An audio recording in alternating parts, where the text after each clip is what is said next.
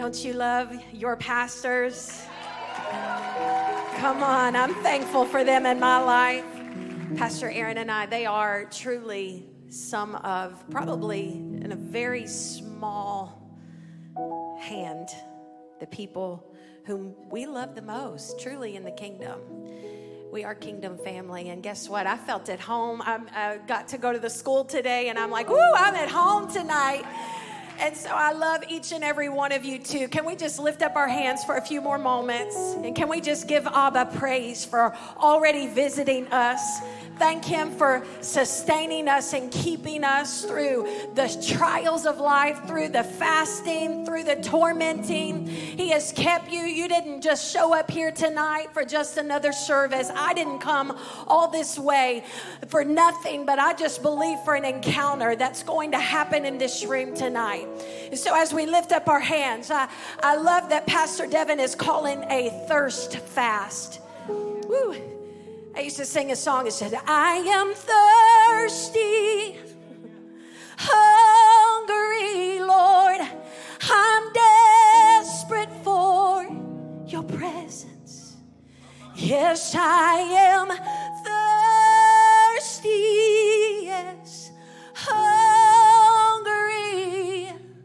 I'm so desperate for your presence.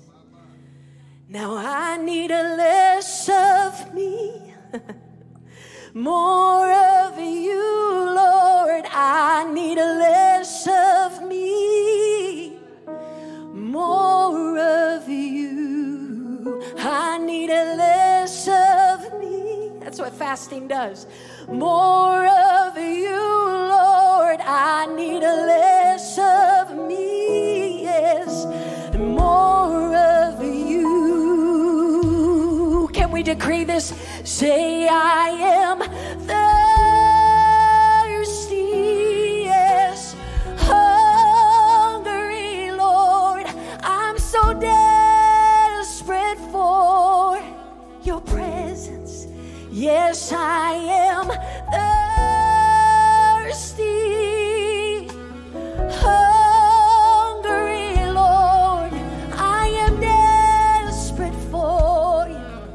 Come on, just lift it up and say, I'm desperate. I'm desperate enough that I'll put coffee aside. I'm desperate enough that I'll put tea aside. I'm desperate for the encounter, that you would know, that you would know, that you would know that I put you before everything else in my life. Come on, I don't need a fix of caffeine greater than I need the touch from the Almighty God who is seated on his throne. So Father, we'll sacrifice. So Father, we'll set aside. Father, we're desperate for your touch tonight.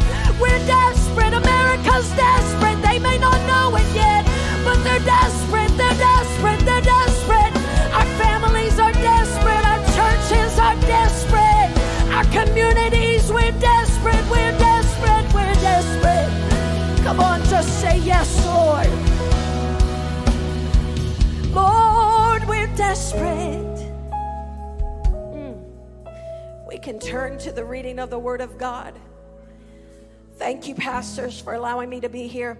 It's always such mixed emotions when I preach before people whom I love and respect so much, because I'm completely honored, humbled, and scared at the same time. I always get so nervous to be in this house because I know the weight and the responsibility that it carries to preach in this house. So I count it an honor to preach with my friends tonight and with our family in this house. Matthew 9 and 18, and I believe that we're just going to confirm the word. And listen, I know it's been a long day. This time change, about this time everybody's ready for bed. It might as well be midnight, right?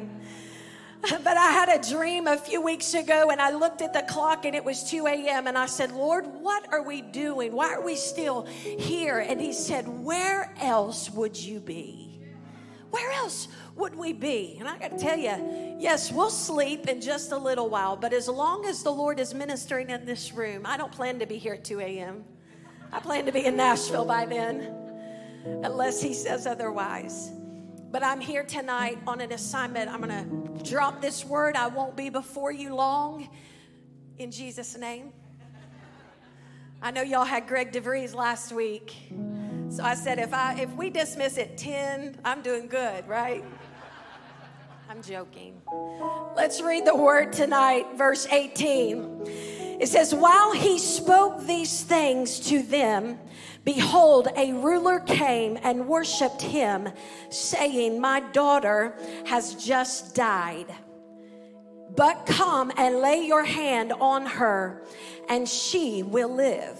So Jesus arose and followed him, and so did his disciples. Father, we thank you for your word tonight. We thank you that it is living, it's breathing, that it is sharp, and it is dividing, and yet it's bringing healing and uniting things. So God, we just thank you. We release this word in this atmosphere.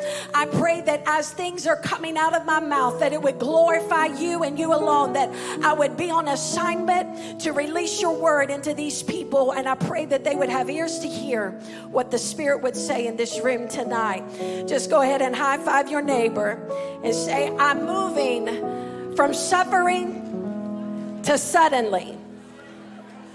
Or maybe we'll just say we're moving to the now. Amen. Listen, I just believe we've been in a season where the church has been suffering some things, right? The Bible says the kingdom suffereth violent, but the violent take it by force. I love this scripture, and I love the way that it is positioned, because it said that Jairus, a leader in the synagogue, and we just have to begin to picture this in Capernaum, that as the synagogues were not like the temple, it was a little different. There was religious things that took place there. There was governing things that took place there. There were community things that took place there. However, it was still not real keen of these leaders to be followers of Jesus, right? And the scripture tells us in John 12, and I believe it's in verse 42, that it says there were many leaders in the synagogue who believed on Jesus, but they didn't dare follow them for fear that they would be put out of the synagogues. The Pharisees would see that they were following Jesus and they'd be jobless. Amen. And so it's this entrapment of, I would rather have the praises of man and appear as if I don't follow him, and just keep my job, keep my sanity, keep my peace, and sit right here, but yet be intrigued with everything that Jesus is doing. Jairus was one of these synagogue leaders, and as these communities, he would be like the president of this place. It wouldn't have been cool for him to go and worship Jesus, right? Jairus was desperate.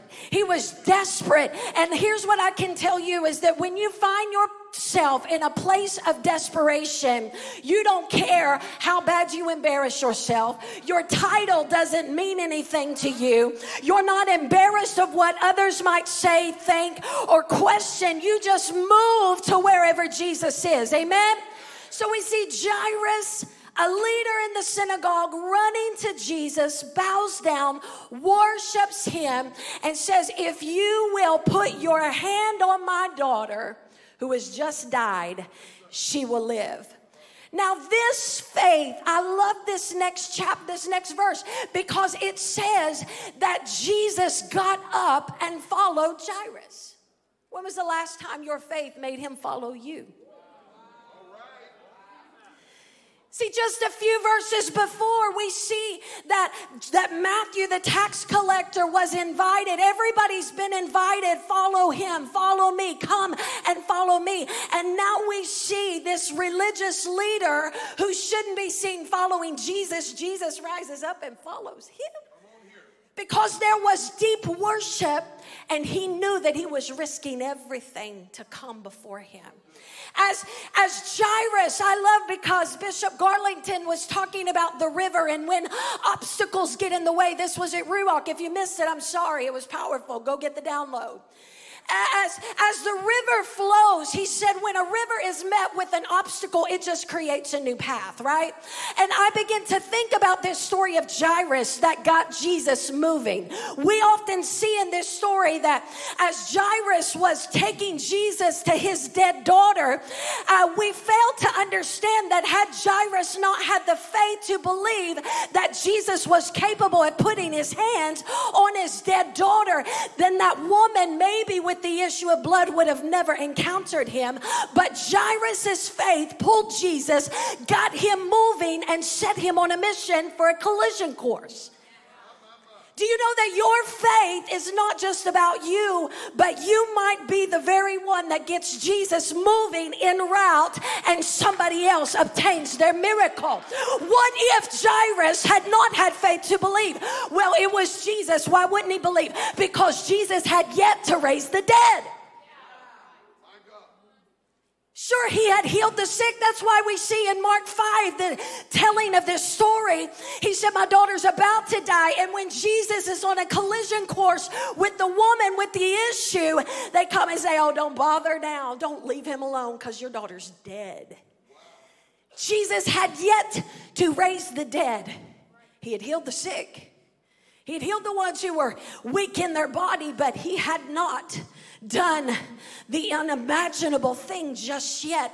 I believe that just like Jairus, listen, in this version, who was written to the Jews, Jesus has the capability. He was saying, I know that you are the resurrection and the life, even before I've seen it with my own eyes. Some of you have to have the faith to believe in this room that cancer is nothing over the name of Jesus. That he is more than willing and he's more than able and he's more than capable to uproot that thing in your life and in your family system. So as Jairus has pulled Jesus, he's saying, come with me. Jesus is following Jairus. We all know this story. The woman with the issue of blood, the unholy flow for 12 years, right? And as this is taking place, how many of you, I picture it being like the man at the pool of Bethesda who had laid there for 38 years. And his crutch was, I ain't got nobody to help me, right? Nobody cares, nobody, everybody just jumps on in front of me and they get their miracle. And I just picture Jairus, if it were my daughter, and Jairus is saying, okay, I'm going to lead Jesus to the place of death and destruction in my own house. And Jesus is now in an encounter with a woman who dared to reach out and touch him, broke the law to get to him because she heard that he would be passing by. And as she reached out and touched him, Jesus stops in his tracks, right? And Jesus, this encounter, he says, somebody touched me. I know you did because I felt it leave my body. And when she rose up, because she had already been found out, some of you just need to know you've already been found out. You might as well fess up. You might as well fess up. But instead of fessing up for the sin that you did, I just decree that tonight somebody grabbed a hold of Jesus. And as he's walking in the room, he's saying, who dared to reach out and touch me in a faith that pulled it out of me? It pulled it out of him. He said, I felt it and it shifted everything. I wonder what Jairus was feeling and thinking in this moment. As a mama, as a daddy, you're sitting in this room. Can you imagine? Oh gosh. We've got to beat the clock, Jesus. Jairus, it doesn't say that he said anything. I picture it in my mind that there had to be this, patience, I'm going to wait, I'm going to trust, I'm going to have faith and believe that he's more than willing and he's on his way to touch my daughter. You see, Jairus' name in the original means Yahweh enlightens. Has anybody been enlightened by Jesus? Yahweh awakens. You see, Jairus had an awakening in this moment that yes, every religious system might be able to structure my life, but Jesus has the ability to charge my life, to make me come alive when things look dead again.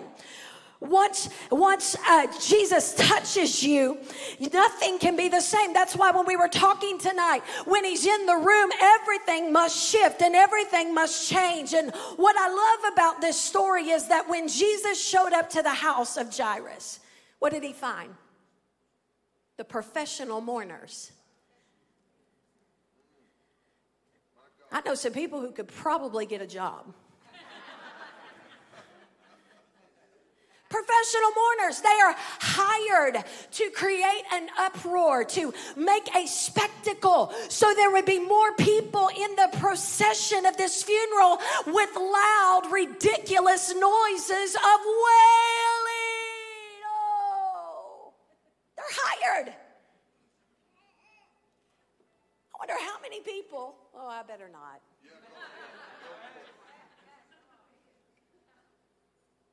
Here's what I want to say. You better be careful about people who are always running to your aid when you're in trouble, because you don't know who's prospering off your trouble. You don't know when they show up at your door and they're, oh! Why is it the same people that are always at funerals? Why is it I know them. You listen, you know them too. Professional funeral goers. And they cry and you ask them, do you even know that person? Well, no. Hired professional musicians and mourners to show up at the house. Now here's what I would love to say. Jairus is on his way trying to get Jesus' attention. Who hired those people?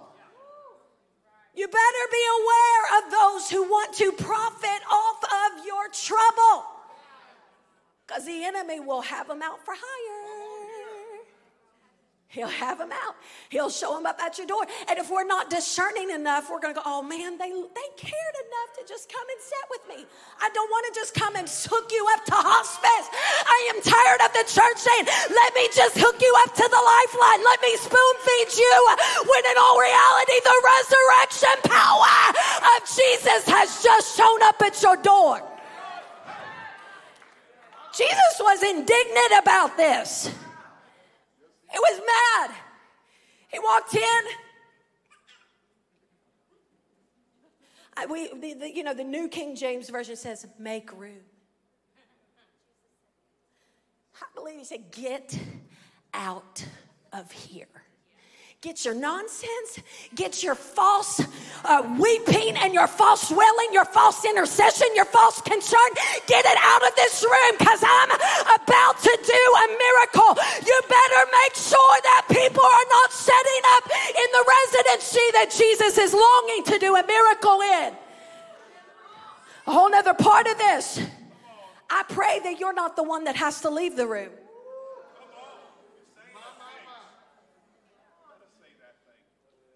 I don't want to be the one that Jesus says, get out of here, because I can't do the miracle till you leave.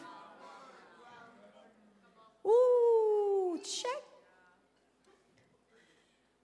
When Jesus said, make room, and they mocked him, they ridiculed him. He said, she's not dead, she's sleeping. Oh, he thinks he knows what he's talking about.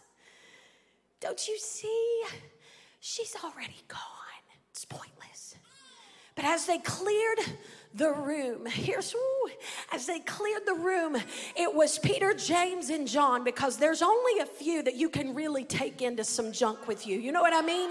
Only a few people, everybody listen. He had 12 of them that surrounded them, and yet there were 3 whom he could trust to take what nobody else could see, because he knew that there was going to be a power of agreement in that space with those simple 3. And I believe he was saying, I would rather be in the room with the few than be in the midst of those who are going to be waiting to take me down in a second.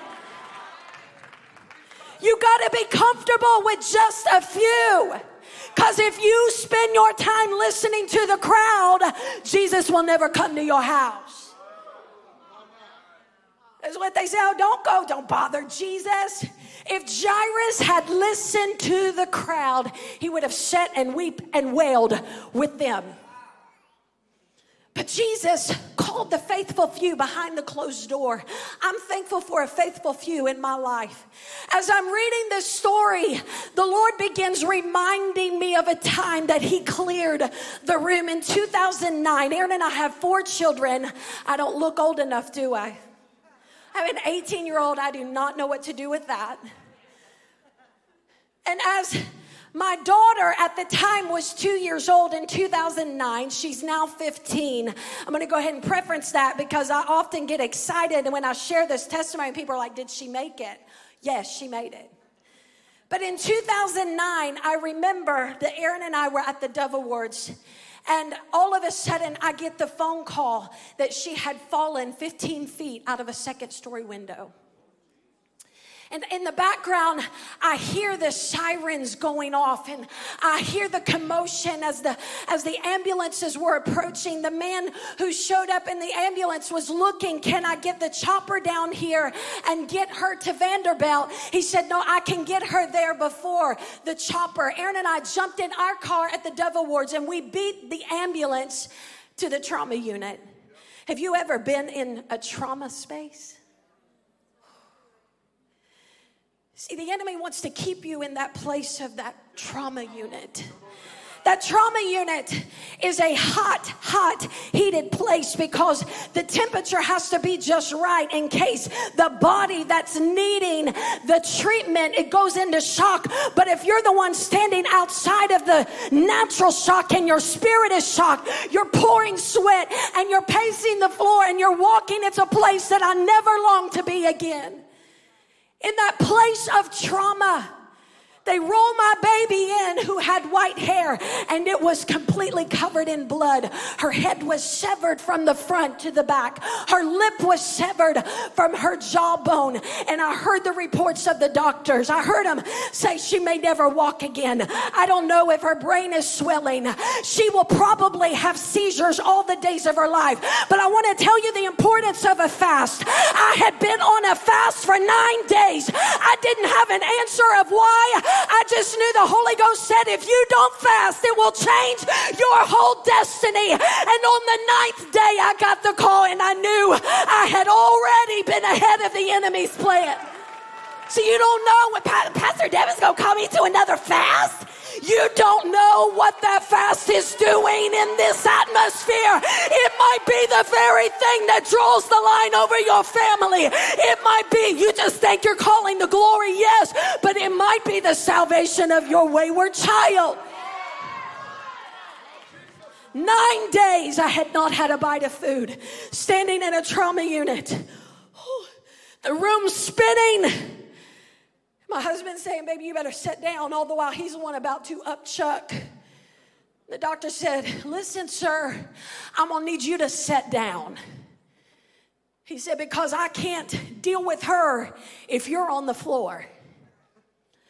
And as that doctor's report came forth, something rose on the inside of me. Guess what? I had nothing left. I had nothing to prove, and I had nothing to lose. I stood like a Jairus saying, Lord, if you don't come through, I know she can live if you'll put your hand on her. My hand will do nothing. This doctor's hand will only do so much. But when you put your hand on her, I know she can live. I know she will rise up and be victorious in this moment. I looked at that doctor. I said, sir, I hear your report. And I thank you that you're the one here whom God has chosen to put your hands on my daughter. But sir, if you don't mind, I would like to pray for you. He was already scared. And I would love to say that. I said, oh, Lord Jesus, no. I said, Shatarabakosai. In the name of Jesus, I thank you that this doctor is anointed to do his job. I thank you that his hands are being guided by the great physician hand, that you will lead and guide him in every step that he is to take. I prayed and I prayed and my husband's like, oh, God. I had nothing to lose, y'all. When you are losing something that is precious to you, you lose the care of, oh God, what are they going to say? I didn't care. Who cares? He don't know me anyway.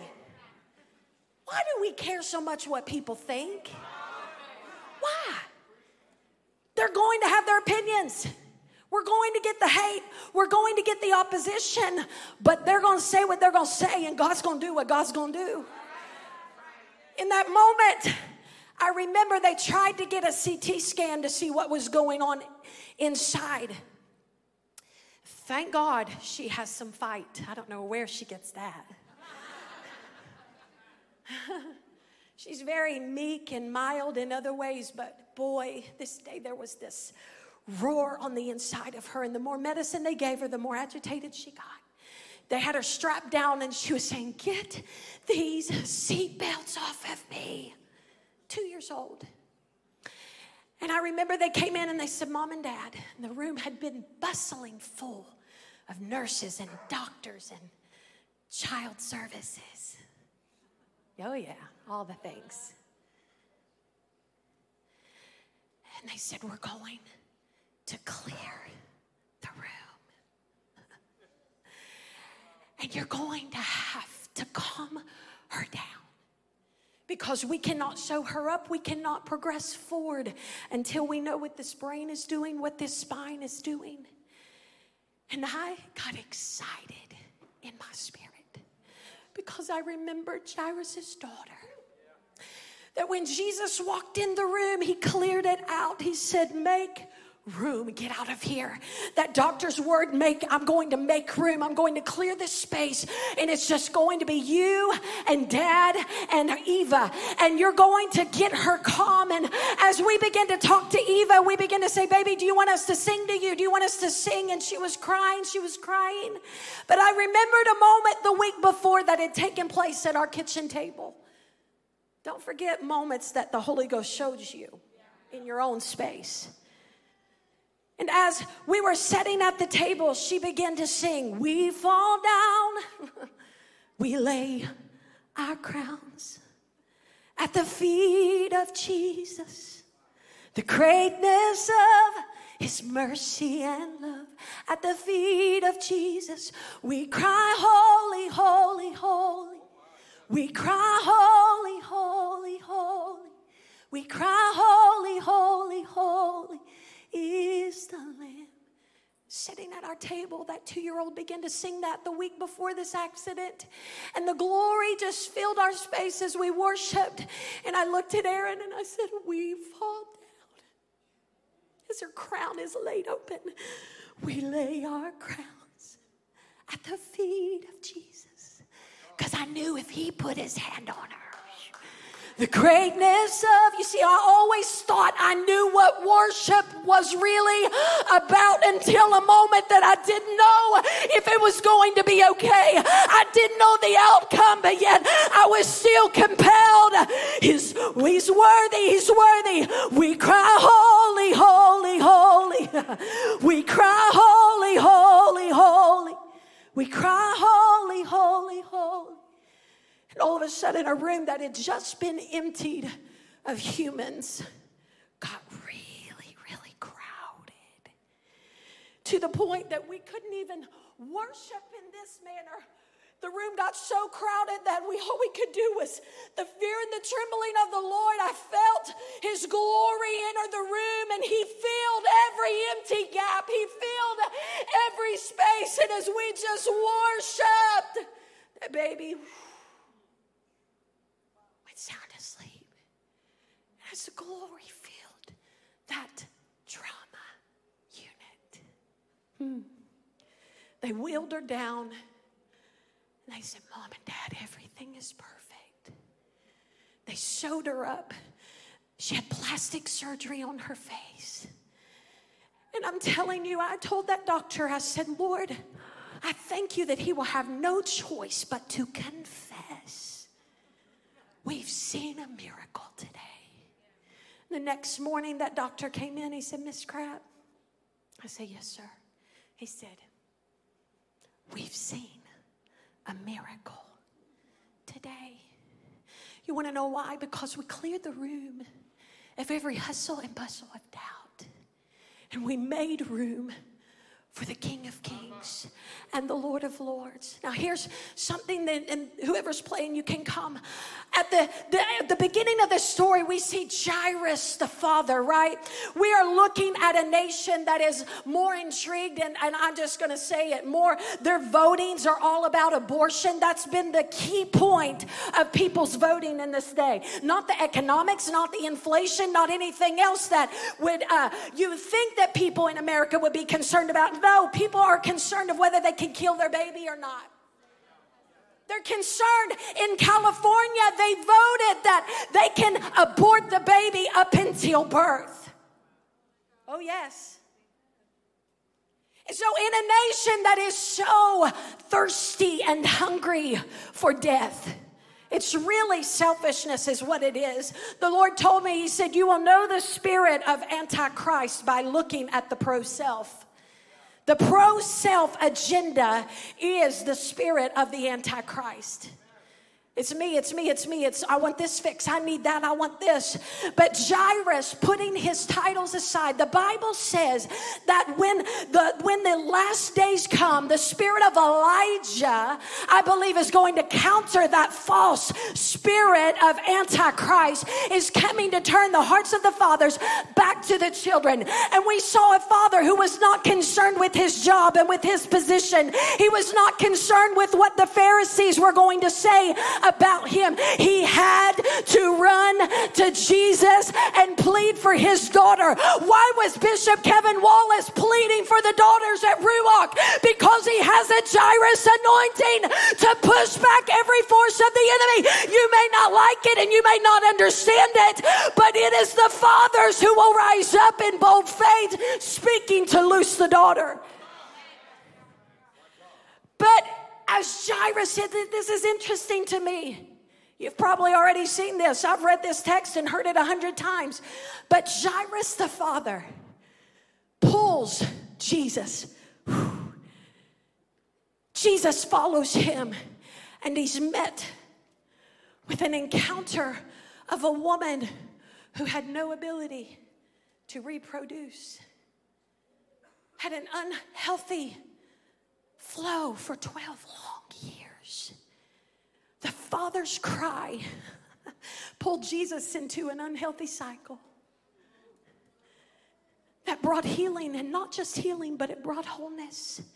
Now, I don't know the full story of that woman. I haven't dug that far. But what I can tell you is the Lord said when the fathers rise up and begin to lead Jesus to the place, Lord, I know that my child is acting a fool, but if you'll just put your hand on her, if you'll just put your hand on him, I know that something will have to move.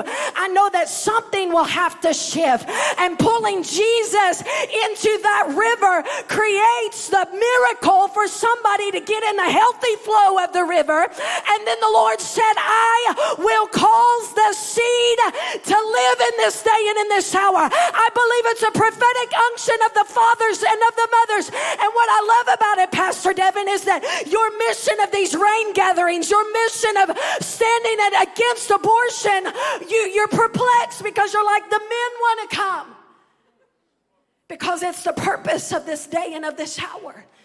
God is calling forth Jairuses in this moment who will come and plead to Jesus on behalf of the children. I just want us to stand in this room because Jesus took the territorial spirit that entered in 12 years prior. And for one woman, see, when you've been in a place of suffering and a place of pain, it's been a long season, right? It was a long 12 years of trauma and pain. But for another life, it was a 12 short years. And what I love about when Jesus comes on the scene is he doesn't want to hear how long you've been in it. He just wonders, can you trust me to fix it? Can you trust me to remove every hindrance and every word of opposition? Because Jesus showing up and breaking the cycle of a territorial demon that said, I'm coming for the seed. I'm going to infiltrate a womb that will not produce. And then I'm going to take the seed and it will not live. But when Jesus shows up on the scene, he breaks the curse from one generation all the way to the next. And it is all because the Father began to cry out and pull Jesus into the river. Come with me, Jesus. And Jesus followed Jairus. If your faith gets Jesus' attention tonight, where will you lead him? Every head bowed. If your faith gets his attention, where would you lead him tonight? What is that place that you need room for him to do the miracle in. We're going to end it just the way we started it, because a miracle's about to happen in this room for somebody. It might just be one of you, and guess what? If it's just one of you, I would make the trip 10 times over to preach this word. But I believe somebody's on a collision course with the Almighty God, because somebody's faith is grabbing a hold of Jesus and saying, we're going this way, Jesus. If he is following you, where are you leading him tonight?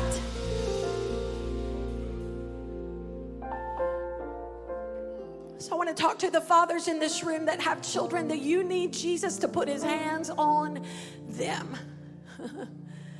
You need Jesus' hand put on them. Just lift up your hands in this room and say, Jesus, that's me. That's me. I need you to put your hands on my children. Yeah, go ahead and make your way to this front. Come on.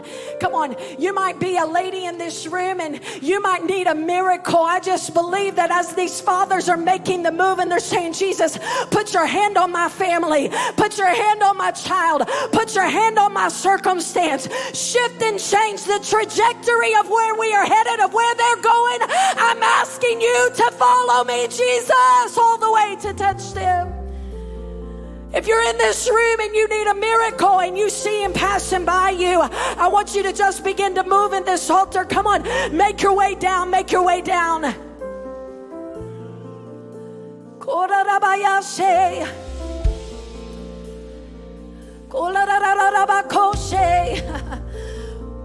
Jesus, Jesus, Jesus, you're worthy, you're worthy, you're worthy.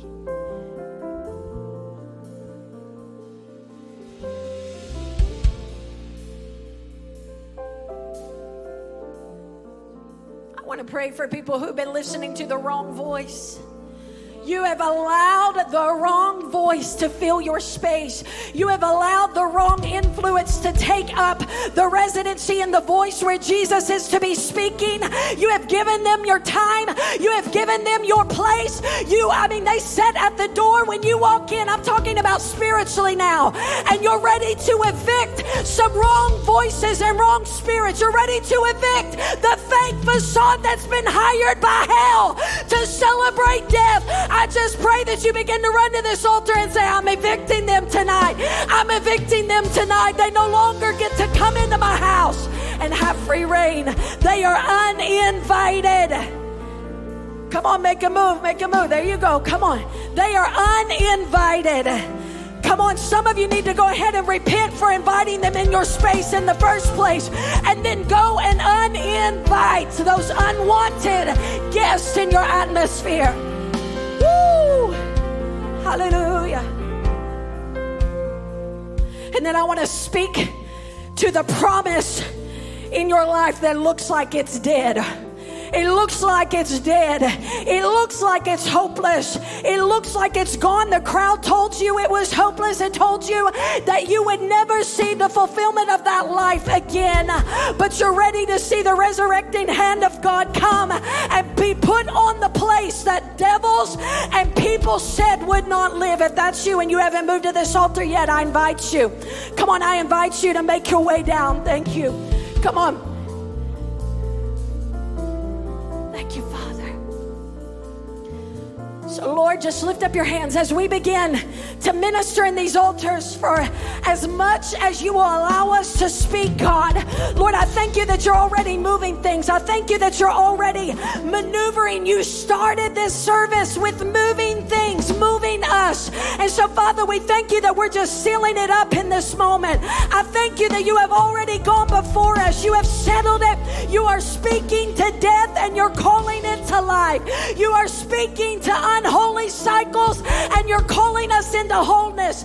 I thank you for fathers that are on the rise to begin to call out the names of their children unto Jesus and say, just put your hand on them, Jesus. I thank you that families are being reunited again. I thank you that we will see the presence of God drive out every spirit of darkness, that we will see them cast out those who are gaining, who are making money off of our cries in the place of drama. I thank you, Lord, that you're overturning and evicting in this moment, oh God. I thank you that they no longer get to take up space in our place.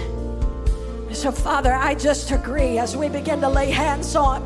And prayer team, you can come if you're not in these altars. I thank you, Father, that you are moving and you are shifting even now. There is a full release of all that heaven has promised and positioned you to obtain. I thank you for life. I thank you for the abundance of it, oh God. I thank you for the provisions of life that are already in place. I thank you, Lord, that yours is yes and amen over them. Oh, tarabakayase. Even though it's been long. Woo. Thank you, Father. Woo, it's been a long season of trauma. It's been a long season, but I see the shift. Come on, it looks hopeless that you would actually have joy again in the place of trauma. But I believe the hand of Jesus is here in the room. He's in the room. He's in the room. He's in the room. He's in the room. Woo! He's in the room. He's in the room. Come on, begin to pray. Come on, just go ahead, Tori.